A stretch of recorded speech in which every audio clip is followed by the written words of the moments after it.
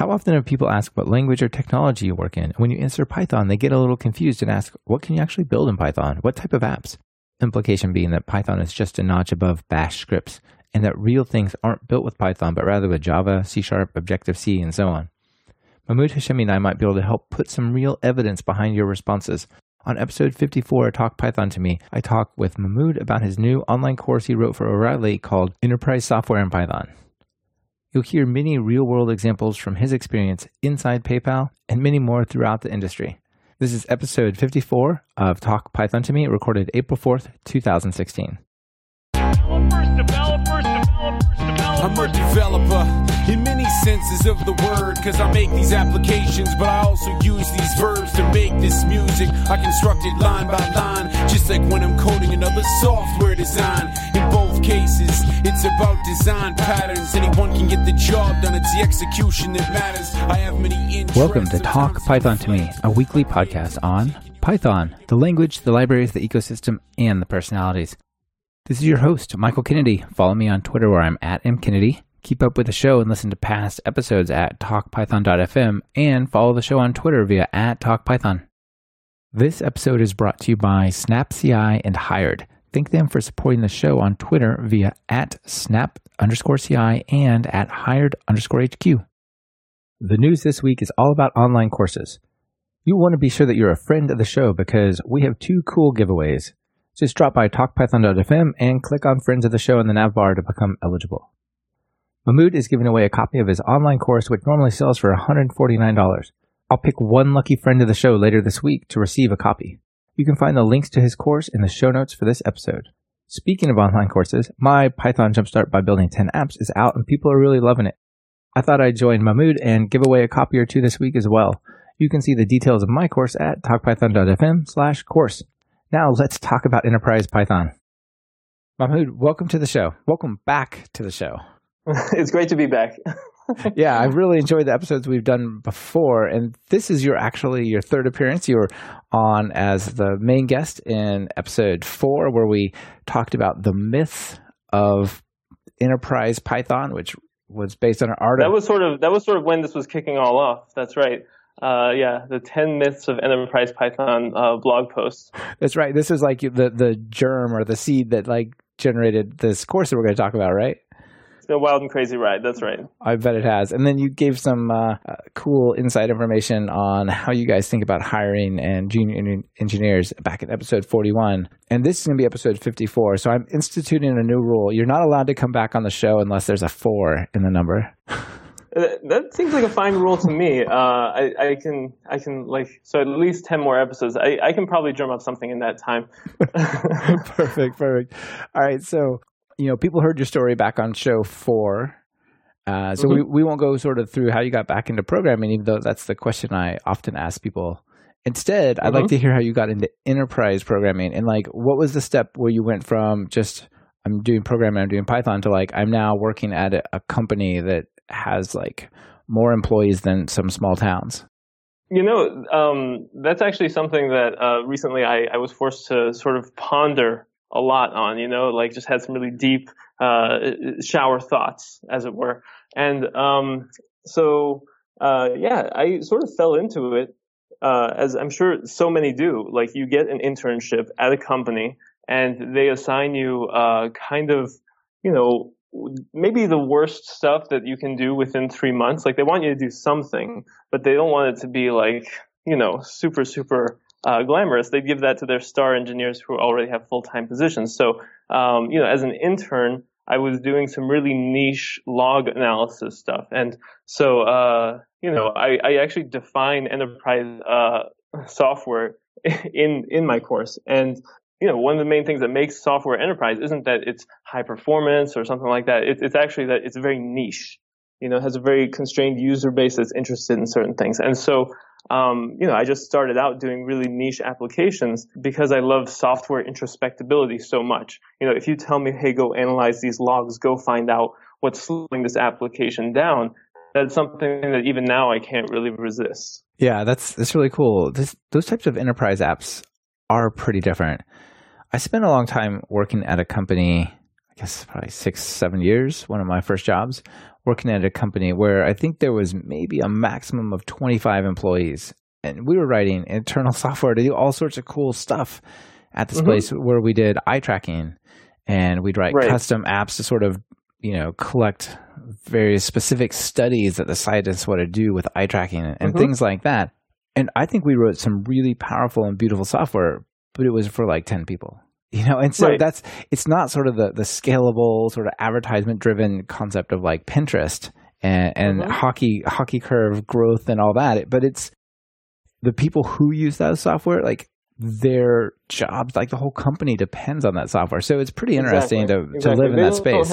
They don't really have a choice, So I mean, that's kind of what makes a lot of things enterprise. That's sort of the stuff that makes a lot of enterprise stuff kind of bad. But we can probably go into that later.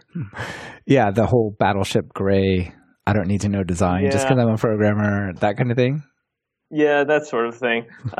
There's no alternative, so you don't spend any time actually making stuff good. That's one approach some people take. I'm not for that approach personally. Yeah, I think that used to fly, especially in the 90s when you write enterprise software. It could be seriously unusable.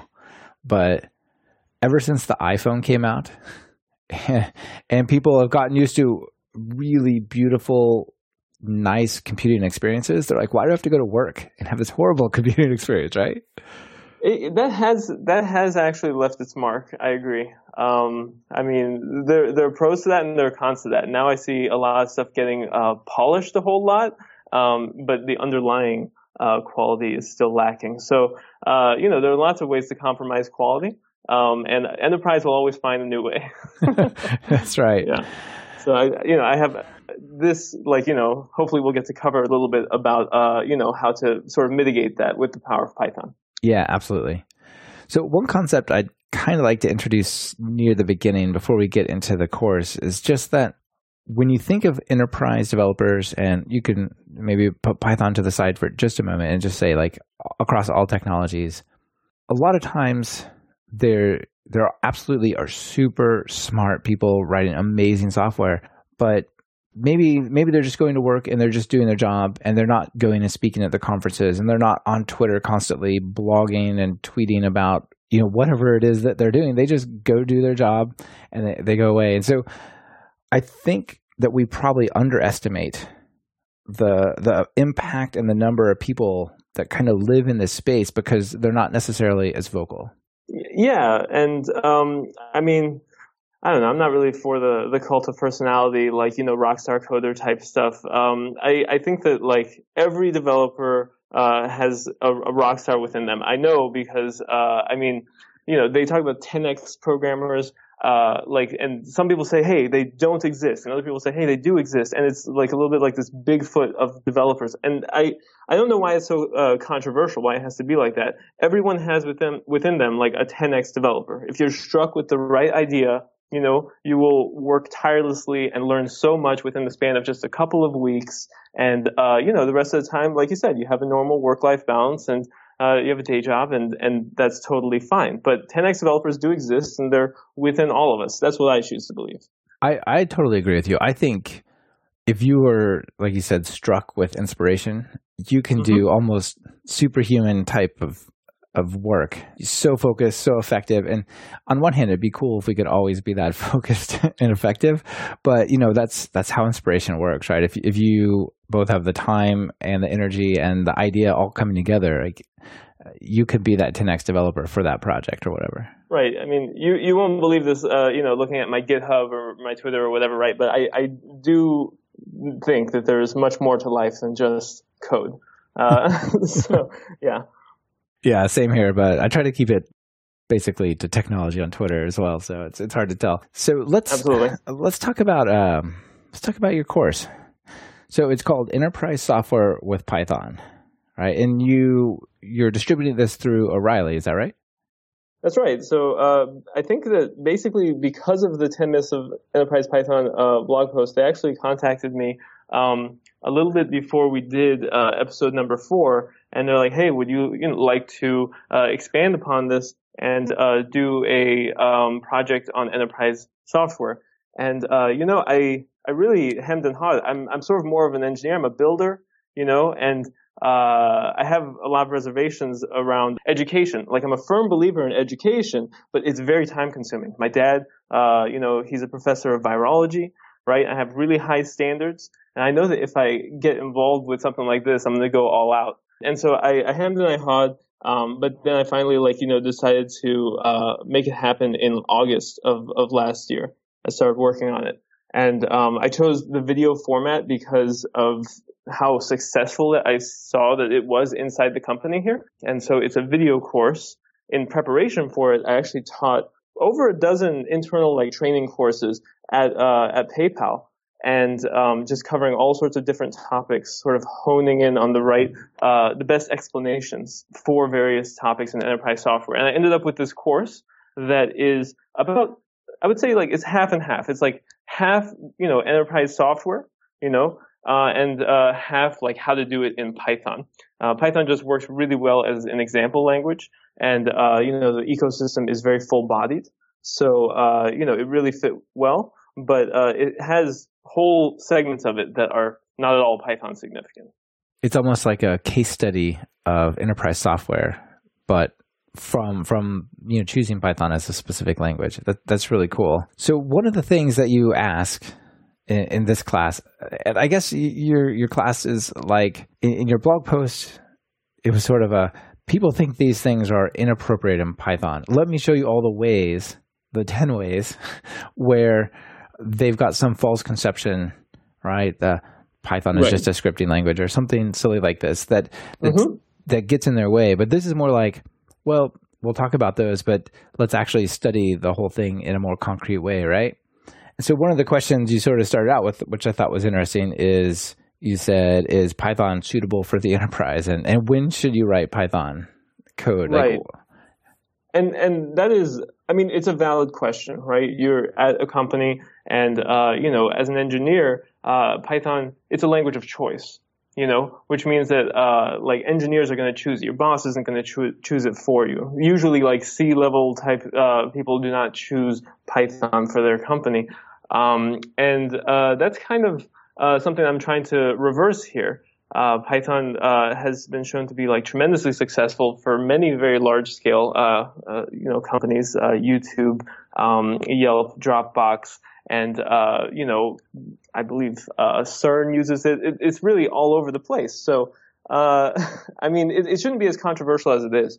And so I go down the list of, when we've actually seen it used. I'm not saying that, hey, here's where I think you should use it. I'm no, here is where it has been used successfully.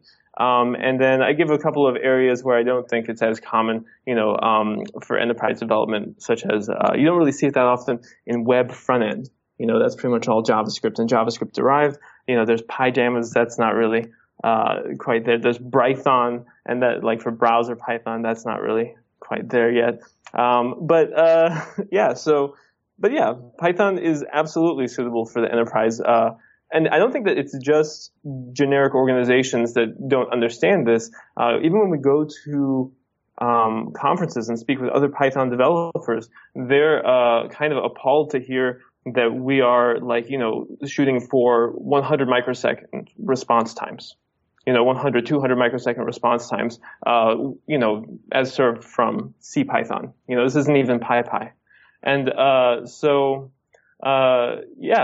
we can hit those enterprise performance type numbers very consistently with some good engineering. And I think that this course lays the groundwork for making that sort of software possible in Python. I totally agree. I think you brought up CERN, right? I talked to Kyle Cranmer. Right, I listened to that episode. That was so excellent. And I'm just thinking, if Python is appropriate to help collect the data from the Large Hadron Collider and win the Nobel Prize for finding the Higgs boson, it's probably not too bad to monitor your log files or something. Exactly. The people think they have these amazing requirements, but a lot of times there's just a bunch of little tools you got to build, and you don't need, some super specialized thing. Yeah, since the last episode, the main project I've been working on is a sort of a key distribution system for securing sensitive data inside of PayPal. Trust and security is PayPal's, number one selling point. That's what the brand is associated with. It is the safest way to pay online, that sort of thing. And to keep it that way, we have to be innovating in that space. And so that's basically as low level a system as you will find inside of PayPal. Everything depends on that. And, we expect billions of requests per day, 2 to 3 billion requests per day. We're already seeing the adoption is happening. We've seen days of 500 million requests per day. And, the average median time that we're shooting for is less than 2 milliseconds. For the response. So it's not just for logs or whatever, it is for these critical systems. And it's the main reason that we chose Python was because of its consistency, our ability to measure how the software is performing, and because we can maintain it with a very small team. The security team is not a huge team at PayPal, application security, I should say. InfoSec, that's a much larger team, but application security is a much smaller team. Wow, that's really amazing that app written in Python is at the foundation of all those things. Billions of requests per day that's a number that not so many people deal with. That's really, really cool. And that's written in Python. Is it like an HTTP service, or what's the story there? Oh yeah, so that's one of the great things that because of Python's easy, it's not just Python. We have a framework that we've built on top of that. Most of that is open sourced on PayPal's GitHub. It's called Support. It's sort of a reference framework. Using a framework, based on that, we have several protocols that we support. HTTP is, if you're talking HTTP 1.1, 1.0, is kind of slow to parse. So we go for lower overhead protocols. We're fans of NetString. That's a classic. Even has sort of roots in the crypto community because DJB, Daniel J. Bernstein, defined it so many years ago. Has a Wikipedia page. It's extremely simple, NetString. And then we have something even lower level than that, which is similar to NetString, but it's called TLV, tag length value.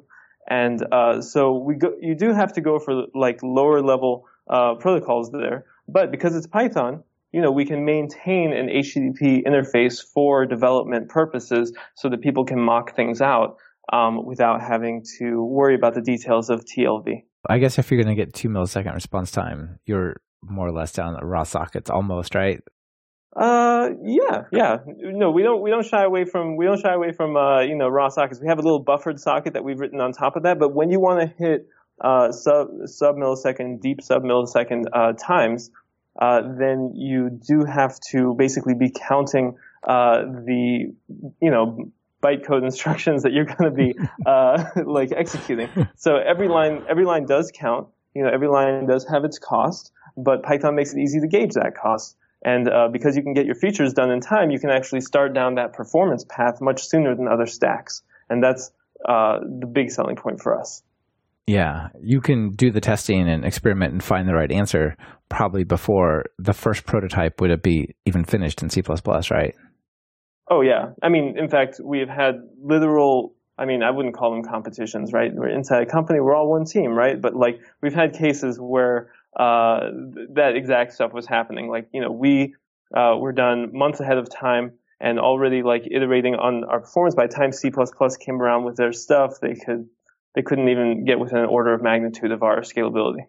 Wow, that's awesome. So let's take it back to the beginning for a moment. You talked about your first enterprise app, and that was kind of that log file monitoring thing, I think, right? And you said there was a couple of lessons you learned from it, and I thought they were really good. Maybe you could talk about those a bit. Well, so that first version of that log analysis web front end was actually written in PHP. That was my last PHP project. And yeah, I got it done in time, but it had some problems. Number one is that it was written in PHP, so the maintenance wasn't really on my side. And then I actually had to keep fixing bugs and running the service. And I basically was left with no time to actually do other projects. And so I didn't want to be the guy that just maintained this log analysis tool, so I shut it down after about a year. But, from then on in, I gave a lot more thought to what is the maintenance curve going to look like? Is this something that I'm going to be able to sort of set aside and move on to new things, so I'll always have something new, but that old stuff can keep running. I don't want to be, one of those flash in the pan project sort of guys. I'd like to build up a lot of different services that I run that help people in real situations. The exact lessons were basically choose your dependencies and avoid doing it all at once. So if you can rely on your organization, you're working at a large organization, find ways to rely on the organization, offload some of that maintenance. And finally, that longevity, it doesn't come easy. It's the result of a lot of critical decisions. And it's more than just regular software, I think. You could write. There's a lot of soft skills involved. Oh, absolutely. So you could write the software if you were kind of doing this little app on your own, and it could do its own little thing. But if it's going to continue to live on and be used, you have to know the sort of invisible connective tissue of the software of your company, right? This is the way things are done, and this is the way it will actually be useful to people. Yes, I should design it this way if it was from scratch, but people don't do that. They do this. And so I'm going to do this other weird thing because then it'll get used for a long time and so on, right? Right. I'm all for going against the grain a little bit, but and actually innovating, changing things and so forth. But if you try to do it all by yourself or all at once, you're setting yourself up for, let's be frank, you're going to burn yourself out, right? And you're not going to be able to do those future projects. And that's the whole point, is to continue building things because there's a lot of things to be done.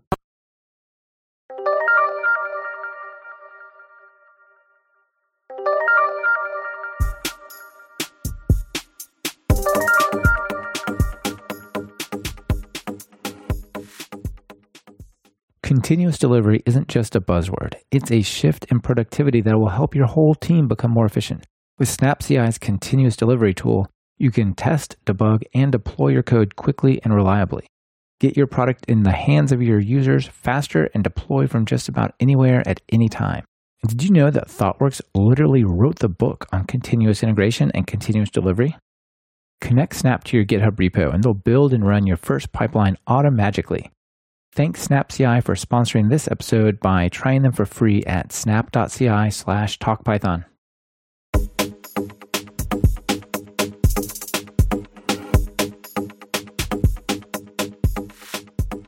Yeah, and you had some really interesting statistics about the types of apps and the numbers of services and so on inside PayPal in your course. And it's basically kind of laughing at oh my gosh, this is crazy to think, so when I'm talking about how do people within the company work and how does software normally connect, you had a graph that was basically so dense it was illegible, but showing the interconnections between services. Can you talk about that for a sec?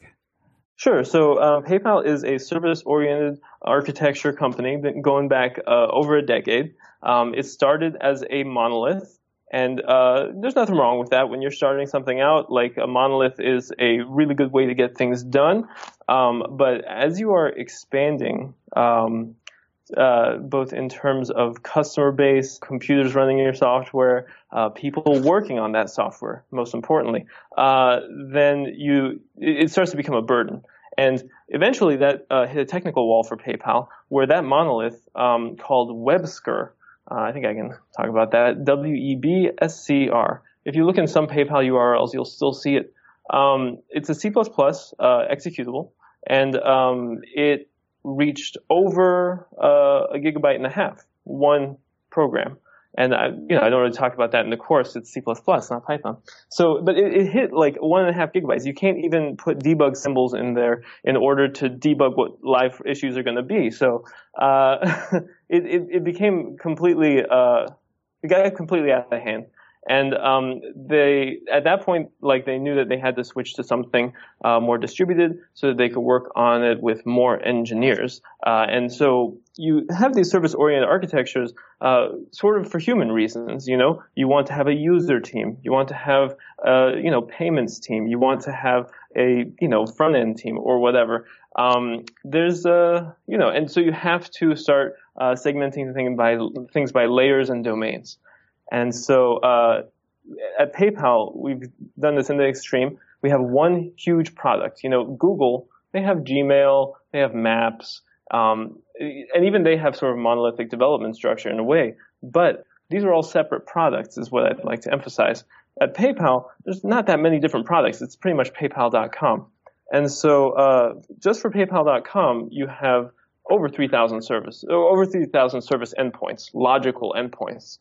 You know, there are tens of thousands of machines running the code, and just within the mid-tier, over 3,000 endpoints. And that's representing hundreds of code bases. And so this is all communicating with a variety of protocols. I listed off a few already, but it's pretty much those ones: HTTP, RESTful, etc. Then you have NetString for some of the lower level, older stuff. That's pretty much, we have one proprietary one that's really old and will never go away. I talk about that in the course too. There's a sort of design permanence. It's indelible. Yeah, absolutely. But we have these thousands and thousands of endpoints, and they rely on each other in really complicated ways. And each individual team has to consider how those runtime dependencies and logical dependencies are going to affect the scalability and performance of their application. That's a lot to keep. That's a lot to keep in your mind and sort of juggle, right? Like, if I call this service and that service, and this one calls that one, like, what is the latency and scalability considerations I have to actually worry about? Well, I mean, some people don't even get to the point where they're able to worry about that stuff. That's kind of the problem. Due to other decisions, they end up constantly having to fix bugs or work around issues, and they don't get to have those important spare cycles to build quality. So you did talk about scalability a bit in your course, and I thought that was interesting that you said scalability is not itself a feature of software, but it's actually like a composition of 3 or 4 bits or more sort of atomic units of like throughput and so on. Yeah, so I thought about it a bunch, and I couldn't really find an ontology of what makes up software. What are the aspects of software that really applied to what I saw happening at PayPal? And so I sort of had to come up with one of my own. So yeah, we came up with this ontology, talking to coworkers and so forth, of 6 different software aspects. And so the first is like usability. That has to be first. If your software is not usable, if it doesn't have features to use, then it's really nothing at all. So you have to have usability. And then, we have availability. That's kind of the reliability. We have the introspectability. So that's how good your logging is, and other instrumentation.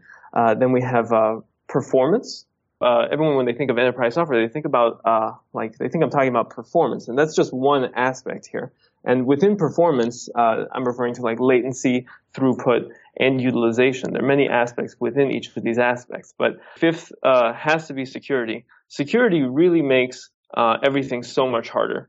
I can tell you for a fact that one of the reasons why other companies can move faster than how PayPal moves is because they don't have to worry about locking down access to all these secure resources. Our deploy process is primarily convoluted because of that security consideration. Normal developers do not have access to where their code runs. So that brings me to my 6th aspect, which is the agility, right? Your ability to deploy quickly, change things quickly. Everyone talks about everyone on their first day should be able to change one line of code and deploy within 1 hour or something like that. And I'm like, okay, man, one line of HTML, changing the styling of a button or something is very different than one line that impacts everyone's security. That token, that security service you were talking about that does almost 1 billion requests per day. 2-3 billion, yeah. Yeah, several billion. Yeah. That one you don't want the new guy to or girl to like modify necessarily on the first day. Right. And so I mean, and these 6 aspects, they're all like interconnected. Like better introspectability, we find correlates and causes better performance. And because you can actually see the effect that your changes are having. And so these 6 things sort of create like software hexagon or whatever, kind of like the project management triangle, which aka the pick any two, right? Fast, good, and cheap. Like you can make something that is very usable and you can deploy it very quickly, but maybe its availability is not so great because you don't have a good throttling scheme. It's like you have to choose a balance of these things, and as a result of choosing a good balance of these 6 aspects, you can build scalable software. Yeah, very interesting. I think the good, fast, and cheap triad is a very effective mechanism for speaking to people who are not developers and developers as well, but it comes through really well. Right, but I mean, good is just so nuanced. Fast, that's just a certain amount of time. Cheap, that's just a certain amount of money. Those are easy to quantify. But what does good mean? You have to expand that, and that's where these 6 aspects come from. So you sort of set out to define a spectrum of enterprise software, if you will. You said, okay, a thing is not either enterprise software or not enterprise software, but it might live somewhere along a continuum. And you had like 9 Absolutely. points that would push it one way or the other. Do you want to talk about those? I thought they were really on point. Yeah, enterprise, it's either enterprise or it's not enterprise. That black and white view is not actually really helpful in helping people find, just corollaries and analogies to the work that they're doing. We want to make something that people can actually relate it to what they are working on. I created a list of these, and I'll probably release this as a blog post or something like that as well. But I think that this one is one of the free clips that you can view. But just to run down the list real quickly, you can have any number of these, and it sort of defines how enterprise your software is. So number 1 is that it's used by a business. Number 2 is that it's sort of tailor-made, like it's custom. And number 3 is that you have a specific user base, like we talked about before, that it's if there are just 2 or 3 people using your software, it's going to have a really different development speed and flow.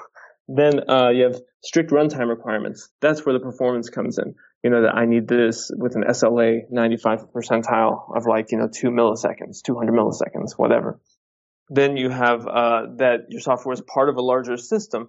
And so at PayPal, we have to integrate not just internally with thousands of service endpoints, but also externally with financial processors and, all of these highly regulated, basically legacy systems. And so that brings me to the next one, which is legacy integration. If you have to integrate with legacy, I just got to give that a special shout out. That's enterprise. That moves you far down the spectrum to the right, doesn't it? Exactly. And and that feeds into kind of the design permanence. And so people worry a lot about making the right decisions, and we talk a lot about technical debt. But one person's technical debt is another person's just software longevity. Software that has to run on airplanes and satellites and so forth. It's not technical debt. It's just a different kind of investment. And so design permanence is definitely a hallmark of enterprise software. Because of all of the things involved when you're doing all these integrations, if there are a lot of negotiated timelines and promises being made about delivery dates and so forth, some people will just say, hey, that's just waterfall and that's bad. But that's how a lot of systems have to work when you have these deep dependency trees of software, dependency, I guess, people relying on you having something done at a certain time. Finally, when you are handing software off to another team to be run, if you have a separate operations group, a separate site reliability engineering group, SRE, if you have a separate security group that's going to audit your stuff, if there's all these specialized groups, that's another aspect of enterprise software. And so if you look at these 9 different hallmarks, you can see that in consumer ecosystems, which consumer is the opposite of enterprise, these aren't really the case. For instance, specific user base. Usually in consumer software, you're just putting an app on an app store and people will either like it or they won't like it. There's a market, there's choice. A user base that's going to be using my first Python project at PayPal, it changes the prices of PayPal. There's good reason why we don't want thousands of people using that. It basically has 10 users or so who can actually modify the values in there. And they're still using my code, and it's being maintained by a different group. So I consider that enterprise software, even though it only gets hundreds of requests a day at most. It has a specific user base. It's part of a larger system, legacy integration. Tailor-made. Right. It's tailor-made. I use Django, of course, but at that time. But it had to integrate with a lot of these systems and a lot of these human processes in a way that, is just different than consumer software. So just defining something as enterprise based on its performance requirements excludes this other part of the spectrum, and that's not really that great. I'm not saying that application is the most enterprise.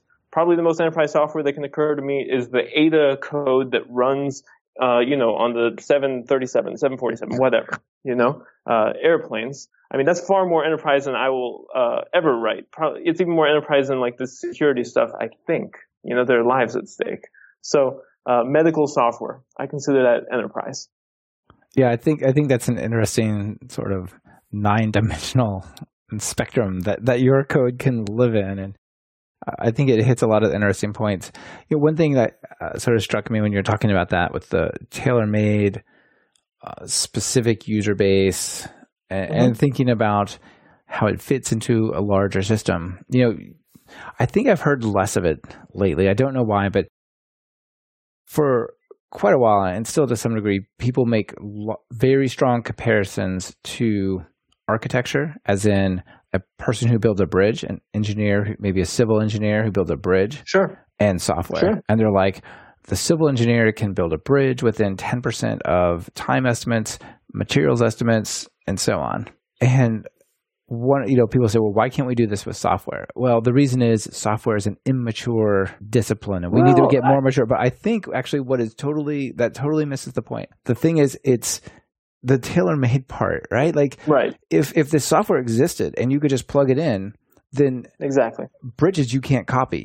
If you have 100 bridges that are real similar, you got to have 100 times build it, 100 experiences it, right? But if it's software you use, you sell it, Yeah, any web dev shop, any studio can give you a very accurate estimate how long it's going to take to set up your CMS if you do not have really high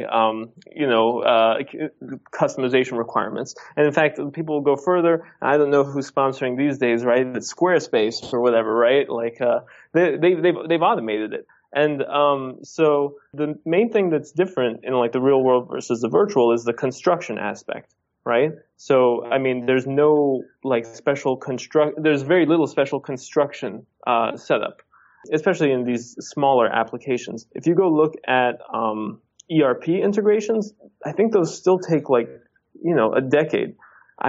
For better or worse. For better or worse. Yeah. That is as enterprise as it gets. It's maybe more enterprise than it has to be, but I'm not going to sit over here and judge about that. Yeah, I think what your sort of list here highlights is you might say these are the requirements we have, but it has to fit into a very unique and largely invisible bigger structure, right. And it's for a specific user base who's never had this piece of software before, and so on. Like, there's just so many unknowns and sort of one-offs that these analogies between, well, why can't we build software like we build bridges, become more obvious when you think about all the stuff going on there. Right, and I think that we do need to think more about it, and we need to talk more about it. I don't really like, this is sort of my reservation about what you said about the iPhone, right? You can't really reduce every aspect of design to whatever Apple is doing, right? Like, Apple doesn't make very much enterprise software, and I mean, internally, I'm sure they have many enterprise systems. Don't get me wrong, but it's not going to represent a whole industry. It's just one company. Yeah. So yeah, there's a lot of I'm all for more variability in designs. Yeah, absolutely.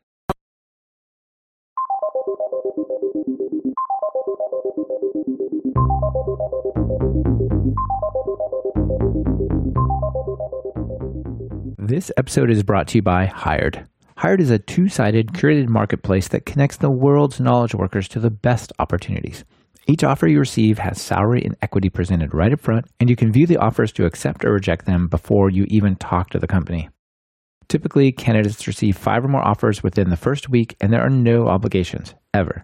Sounds awesome, doesn't it? Well, did I mention the signing bonus? Everyone who accepts a job from Hired gets a $1,000 signing bonus. And as Talk Python listeners, it gets way sweeter. Use the link hired.com/talkpython to me, and Hired will double the signing bonus to $2,000. Opportunities knocking. Visit hired.com/talkpython to me and answer the call.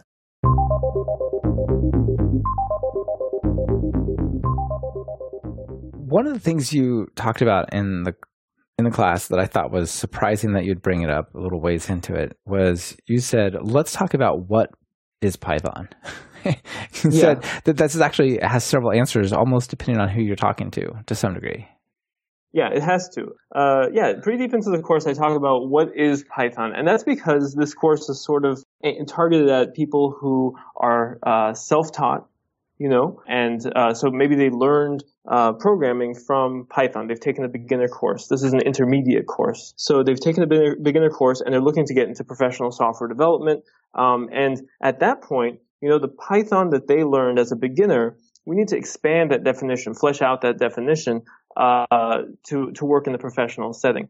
And of course, there are also people who are coming to this from an enterprise software perspective, and they're learning more Python from this, and they can use. I deal with a lot of those. I interact with a lot of those people at PayPal who, they are expanding their skill set. They know a lot of Java, C++, JavaScript, and they want to learn Python. And so, I give them my definition of Python. And so there are 3 levels at which we say Python. So number 1 is the language. It's the language of choice. It's so clear. Some people don't like the white space stuff, but that's part of the language. For many years, that language that we all love, it was directly implemented by more or less just one runtime. Like CPython, the reference implementation, was synonymous with Python. I don't run CPython at my command line. I run Python. And so many of the benefits of Python are actually benefits of CPython. When I talk about the consistency and, rich runtime, those things many of those are runtime specific from CPython, implementation from CPython that may be copied in other runtimes. So other runtimes might include like Jython, IronPython, PyPy, PY, PyPy. And, now there are some other ones too, Pigeon and stuff. And then finally, there's the platform. So executives and managers, when you talk about Python with them, they're not really, that interested in what the language looks like. Some of them might be, but that's, kind of micromanagery. Anyways, they're more curious about how is Python going to help the organization. And so that means Python as a platform, as a community. And there are many benefits to Python there. You have a lot more education adoption, so you have a lot more sort of pre-training when you're doing your hiring. Like basically people are coming in already knowing the language. And then you have a big open source ecosystem, 70,000 plus packages on PyPI. So there's language, runtime, and platform. And when you're having a meeting, it will be most effective if you can be explicit, if you can be clear about which part you're referencing, So those 3 levels of Python. Yeah, I think even for experienced developers, a lot of times if you're talking, like let's say you're talking to a Java person and maybe a Node.js person and a Python person, they're saying, Python is really good in this way, right? But there's a lot of comparisons that will be made, and you have to say, are we comparing the language? Are we comparing the implementation with the standard library? Are we comparing the entire ecosystem, including PyPI? Like, before you say this is this feature or doesn't or whatever, right? Like, we need to know what we're talking about. So that was really interesting, I thought. Yeah, with Java, Java is a language, Python is a language. CPython is a runtime. You might be using an IBM JVM. That's your runtime. People do compare. This is sort of why I brought it up. They compare Python to Node.js. I'm like, okay, Python's a language. JavaScript is the language of Node.js. Node.js is the runtime. CPython is the runtime. Let's compare these things side by side. So people say Python is slow. I'm like, okay, man, a language can't be slow. CPython is not JITted. You can use PyPy. You can get certain performance benefits.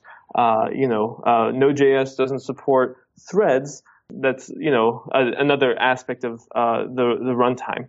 I think that you could probably make a thread-safe ECMAScript, like implementation or something like that, but I haven't really looked too deeply into it, honestly. Yeah, I'm sure it's possible, but also right. Not done, right? So one of the things I thought was, yeah, maybe it's been done.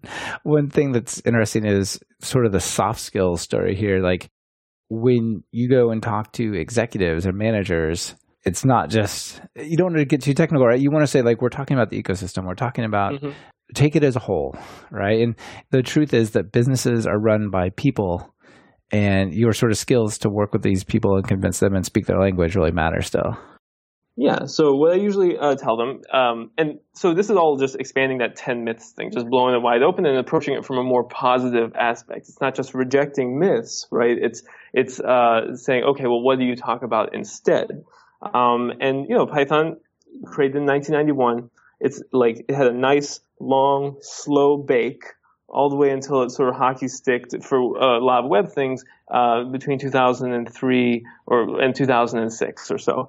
And so as a result, you have this like really well-tested, well-understood core reference implementation, and you have a huge open source library.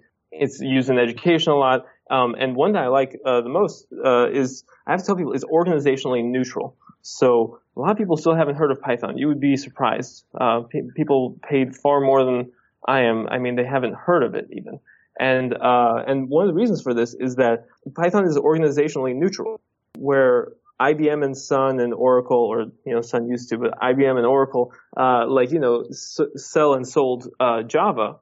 There's no company that is selling Python. There's no joins of Python. I mean, there's Continuum Analytics. I mean, they're great. There's InThought, but these are pretty small companies. Your company wouldn't have like an enterprise license agreement with Python as a thing, right? There are probably some groups that do it, but no, it's not like that. It's not a sold thing. Instead, engineers choose it and they use it and they succeed. And you can get support contracts for it, but that's not really the Python way. The other thing that you kind of touched on in that whole section is the idea of a foundational technology. This is managers especially, but basically everyone has this to a certain degree. Like, people get really anxious about doing things the right way.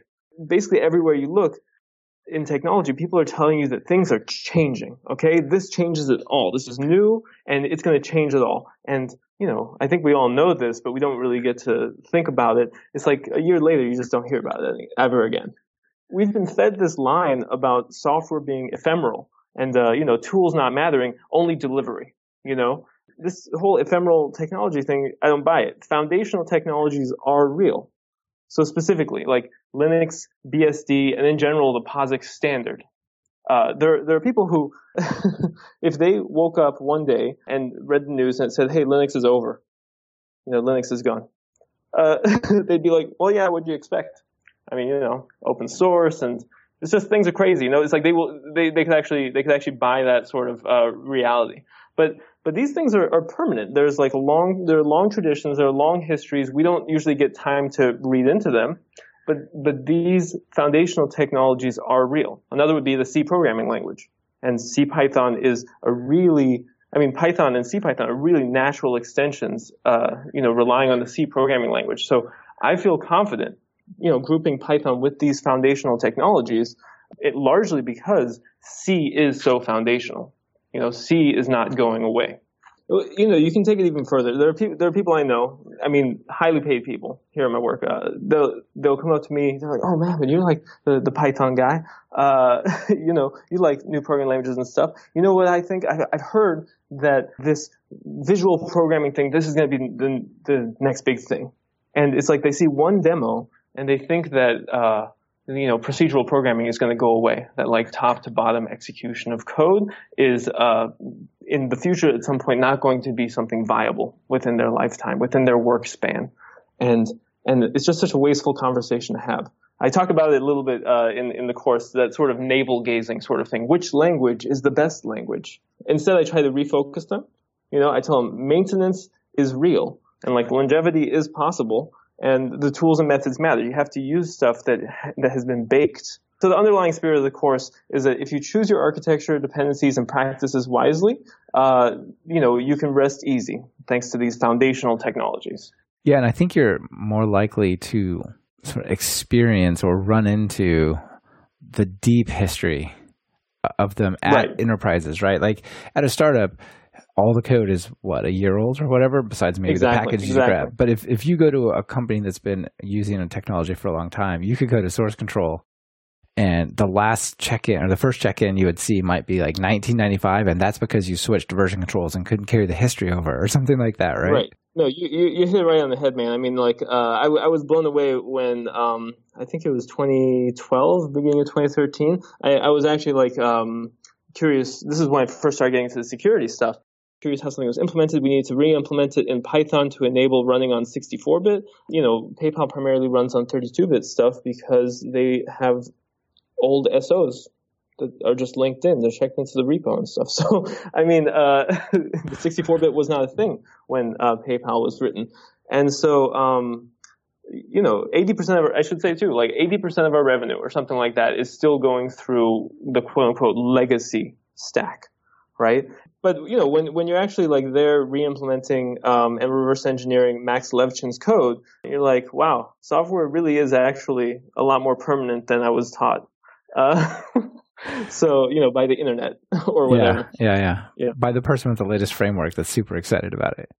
Exactly. And so you have to learn to distinguish between a press release and, actual like neutral academic whatever, there's press releases and then there's real experience, real education.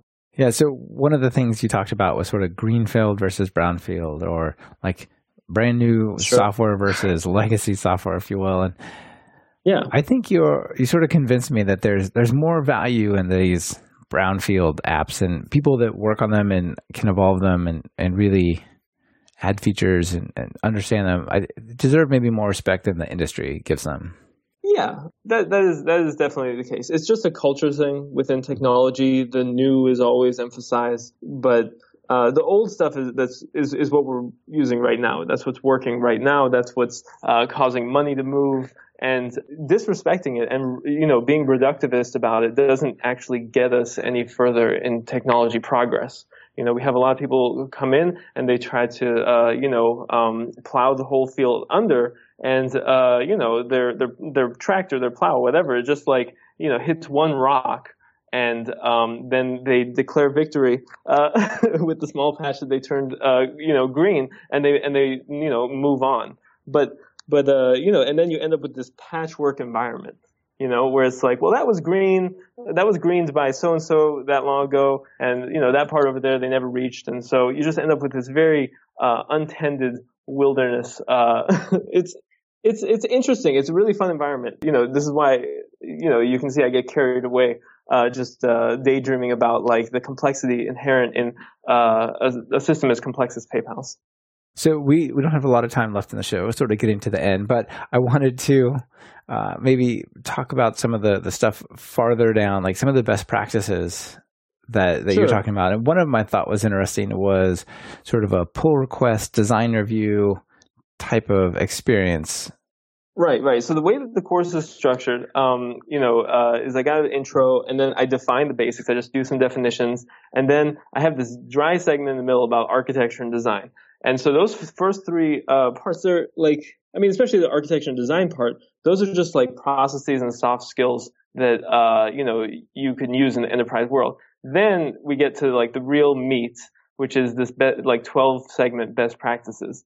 And this is sort of like end to end, adjustments to, your knowledge and pointers to how to do things that should be generic for most organizations, most legacy environments, and how you can put Python in them and create new software. So once you get past editors, dev tools, issue tracking, how to start a Python project and some design patterns. People always ask me about design patterns. They're coming from like a Java and C++ background. And so I threw a segment in there. It's like, well, design patterns in Python tend to be like so small you barely even see them. So I said, here's how to like actually look and see Python design patterns.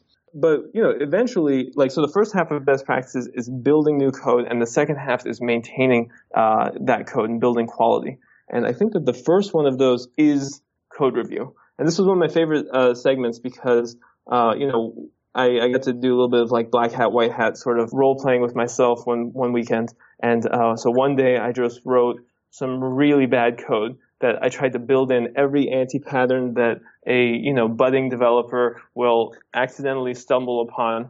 And I put it up on GitHub, and I had to sleep on it. I just went to sleep. And the next day, I came back and I just tore into myself.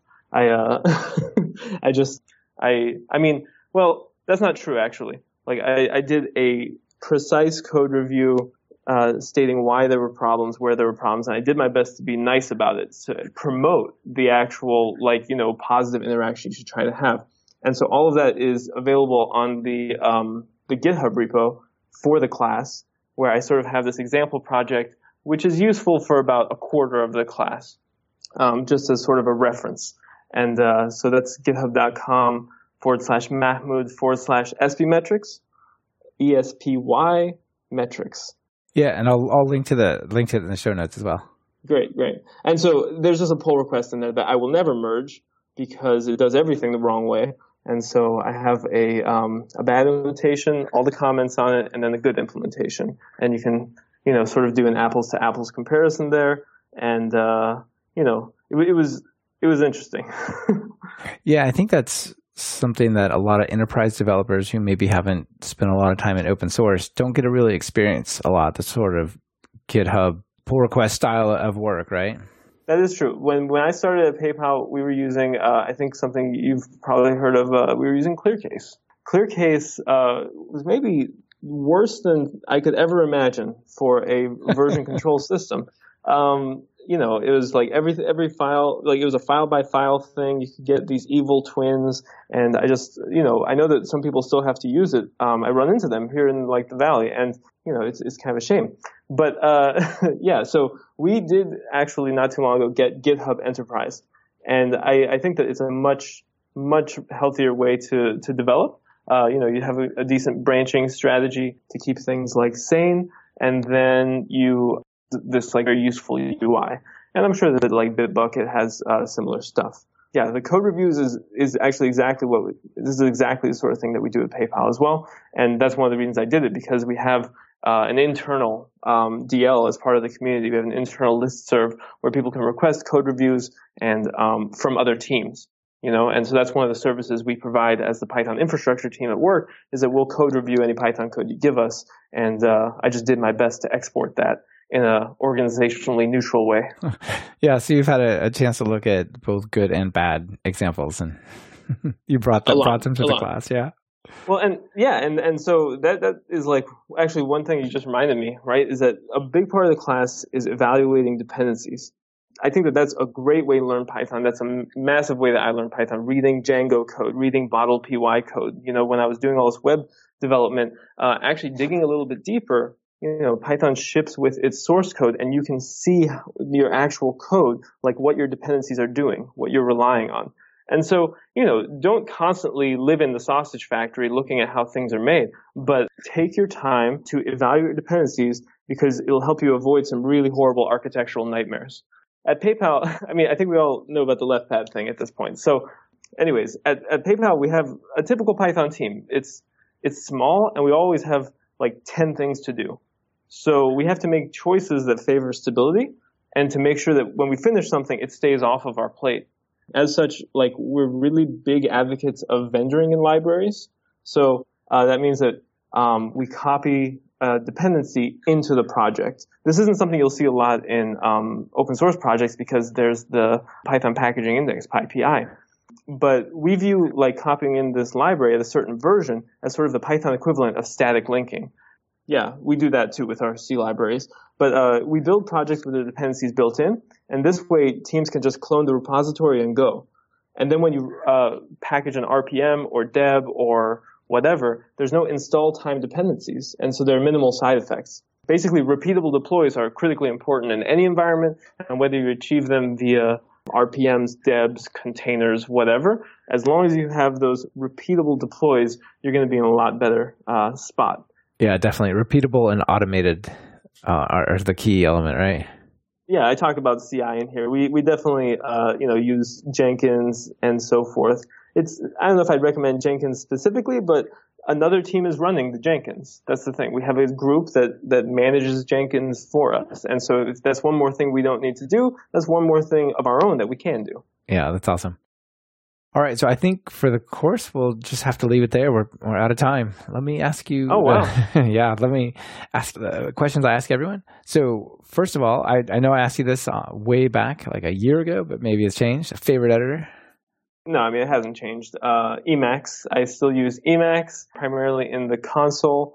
Yeah, because this is interesting because now there's going to be like Ubuntu on Windows, sort of a GNU NT thing. So I've actually considered getting a Windows laptop and running Emacs natively in it because we have so many Windows users here at PayPal to help support them.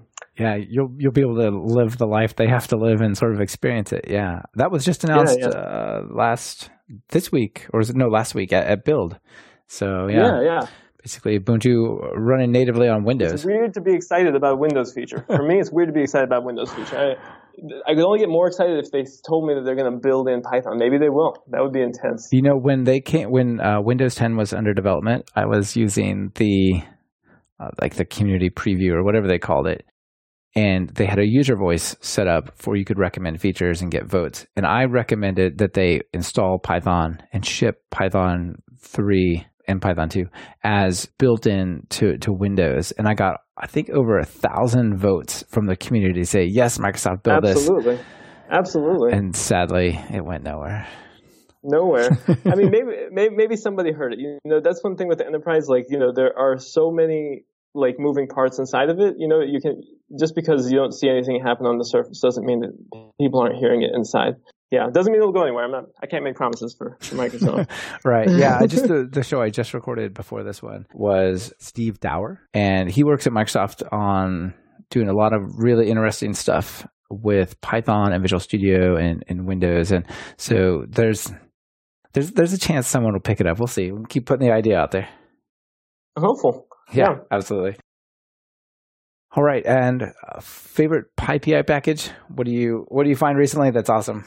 This one's really, really tough. I mean, I don't think I said this last time. I mean, Gevent and Greenlit, we use it so much at work that like I just have to give it a shout out.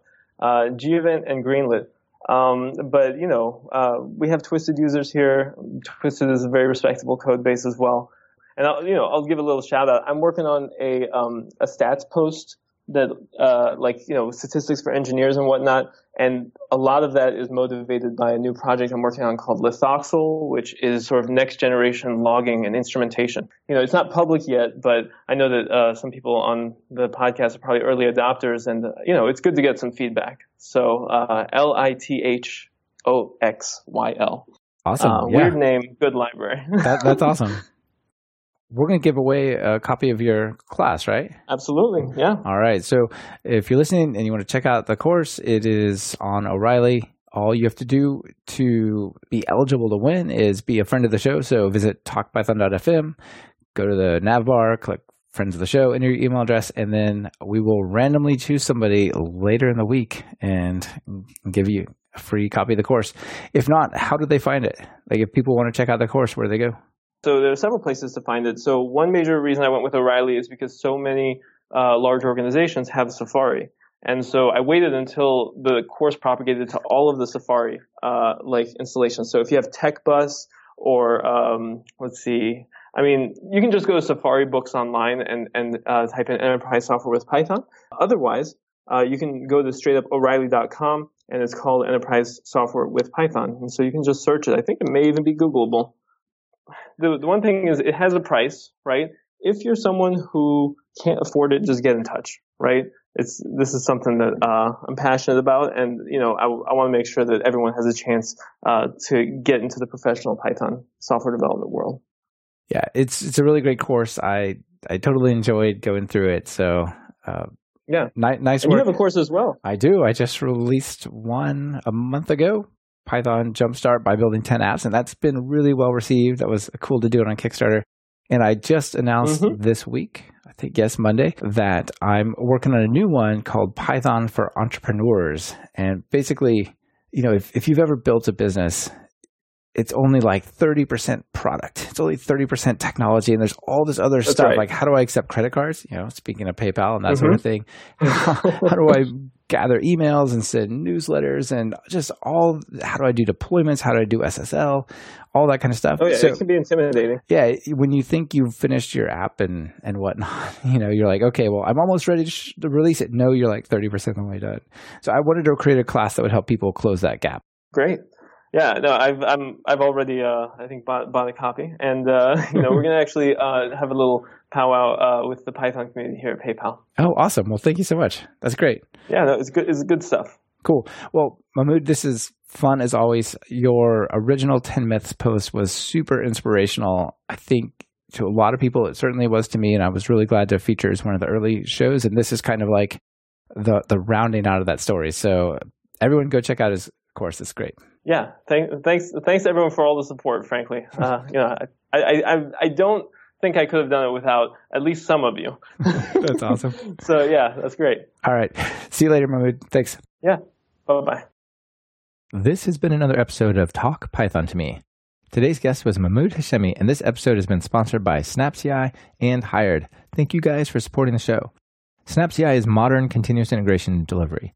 Build, test, and deploy your code directly from GitHub, all in your browser with debugging, Docker, and parallelism included. Try them for free at snap.ci/talkpython.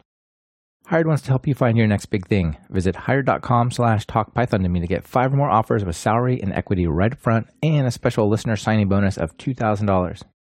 Are you or a colleague trying to learn Python? Have you tried boring books and videos that just cover the topic point by point? Well, check out my online course, Python Jumpstart by Building 10 Apps at training.talkpython.fm. You can find the links from today's show at talkpython.fm/episodes/show/54. Be sure to subscribe to the show. Open your favorite podcatcher and search for Python, which should be right at the top. You can also find the iTunes and direct RSS feeds in the footer of the website. Our theme music is Developers, Developers, Developers by Corey Smith, who goes by Smix. You can hear the entire song on talkpython.fm. This is your host, Michael Kennedy. I really appreciate you guys taking the time to listen. Smix, let's get out of here. Stating with my voice, there's no norm that I can feel within. Haven't been sleeping, I've been using lots of rest. I'll pass the mic back to who rocked it best. First developer.